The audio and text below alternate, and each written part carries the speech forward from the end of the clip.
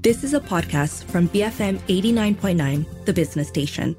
The World Market Watch is brought to you by CIMB Preferred. BFM 89.9, 7:06, Thursday, 8th of December. And of course, you're listening to The Morning Run with Chong Jensen, and I'm Wong Shao Ning. But in the meantime, let's recap how global markets closed yesterday. For US markets, the Dow closed flat. The S&P 500 was down by 0.2%. It's the fifth consecutive day of declines. And the Nasdaq was down 0.5%. In Asian markets, they were all in the red. Nikkei was down 0.7%. Hang Seng was down 3.2%. The Shanghai Composite was down 0.4%. The Straits Times Index was down 0.8%. And the FBM KLCI was down 0.3%. So joining us on the line to tell us where markets are heading, we have Tony Nash, CEO of Complete Intelligence.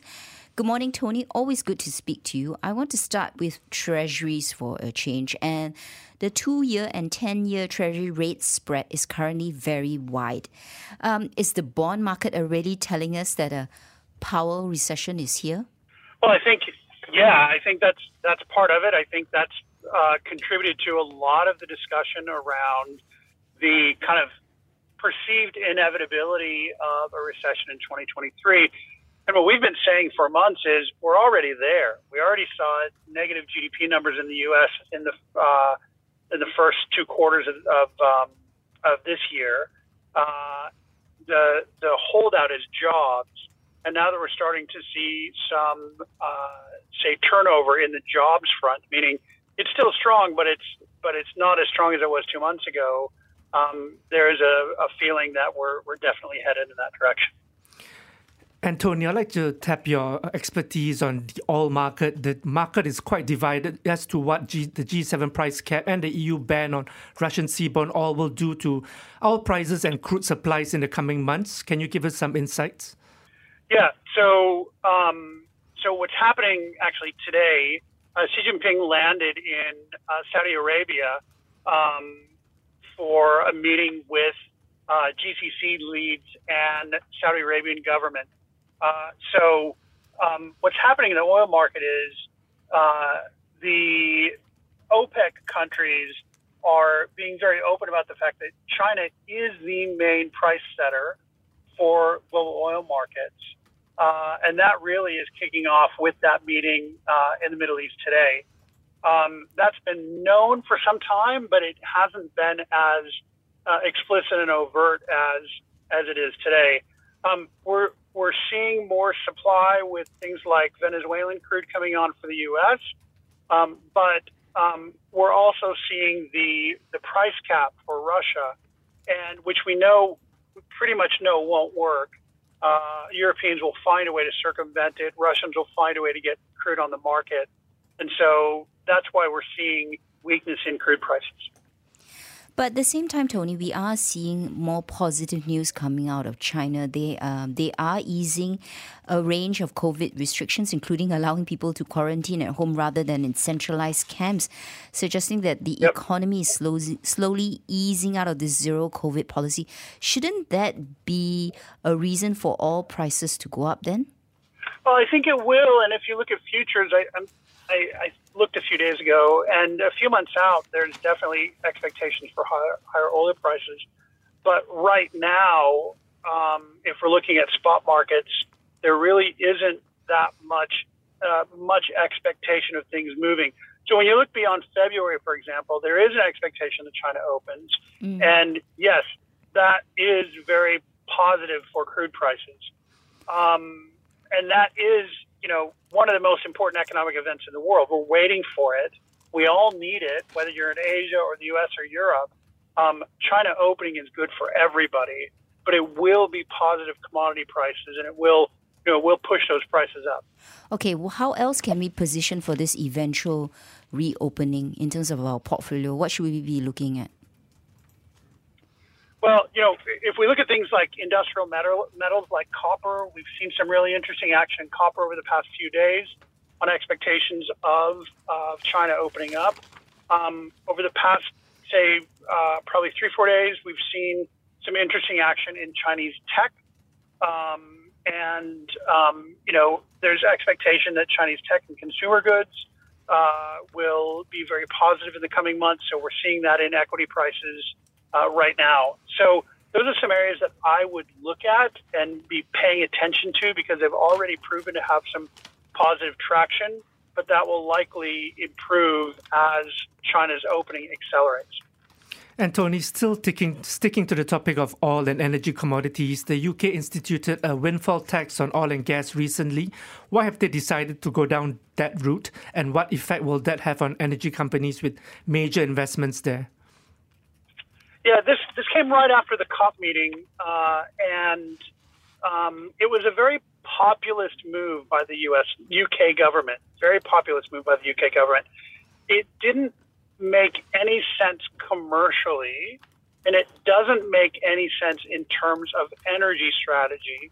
We've already seen companies like Total and Shell pull back on announced investments that they plan to make in the UK, and it's already making energy prices higher in the UK. So I think the UK government's calculation there was, we're going to make a populist move and get some voters behind us, but it was really a really stupid move, and they're going to have to do an about-face on that within a few months. Okay, let's talk about job cuts or the possibility of it. Yesterday, we saw a raft of top US bankers warning of layoffs and freezing when it comes to hiring. What does this then mean for the US labor market? Yeah, we already saw this start in tech a couple months ago, and it's just kind of cascading out to other industries, right? And so first they announce job freezes, then they announce job cuts usually, right? And it's in things like in banks, it starts in mortgages because, house buying has slowed. And it'll go into other areas, of course. And we've seen this in media too with BuzzFeed, and, there are issues at other media companies because they're having to compete in those CPM rates, meaning those advertising rates, are declining because places like Facebook and Netflix and other places are getting more competitive on advertising. So it just means that companies have to get more productive. So whether they're tech companies or banks or media firms, companies are having to get more productive. What we saw through COVID generally was margin expansion for companies. A lot of companies' profits through, say, mid-2020 continued to expand because companies didn't have to pay for certain things, but they could charge higher prices because people were working from home. They didn't have to pay for certain things, but yet they could charge higher prices. What we're seeing now is with wages rising as fast as they are and staying there, companies are having to pay more all around.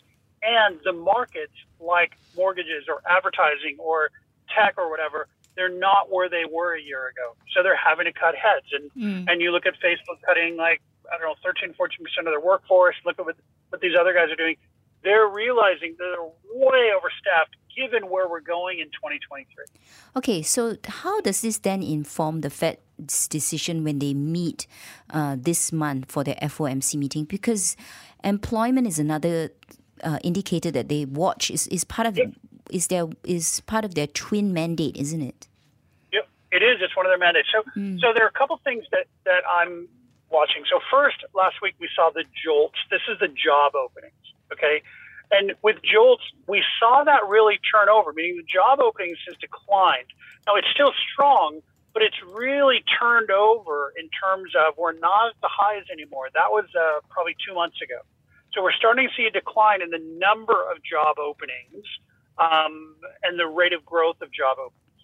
And when you look at the employment data that came out, the strength in jobs is really in, say, lower-level services and healthcare. Okay, so it's not necessarily in the higher-level, higher-earning jobs as it was, say, a year ago. So we're seeing, I'm sorry to put it this way, but kind of lower-quality jobs come through. And that's when we can tell that it's weakening. Those are the last to be strong and before going into recession. They're the first to be strong as you're coming out of it. So what is the Fed looking at? Well, Powell talked about the lag effects of monetary policy at his Brookings speech last week. And so I think the Fed is being really sensitive to the lag effects of their policy. And they're likely going to still go with 50 basis points this month and next month.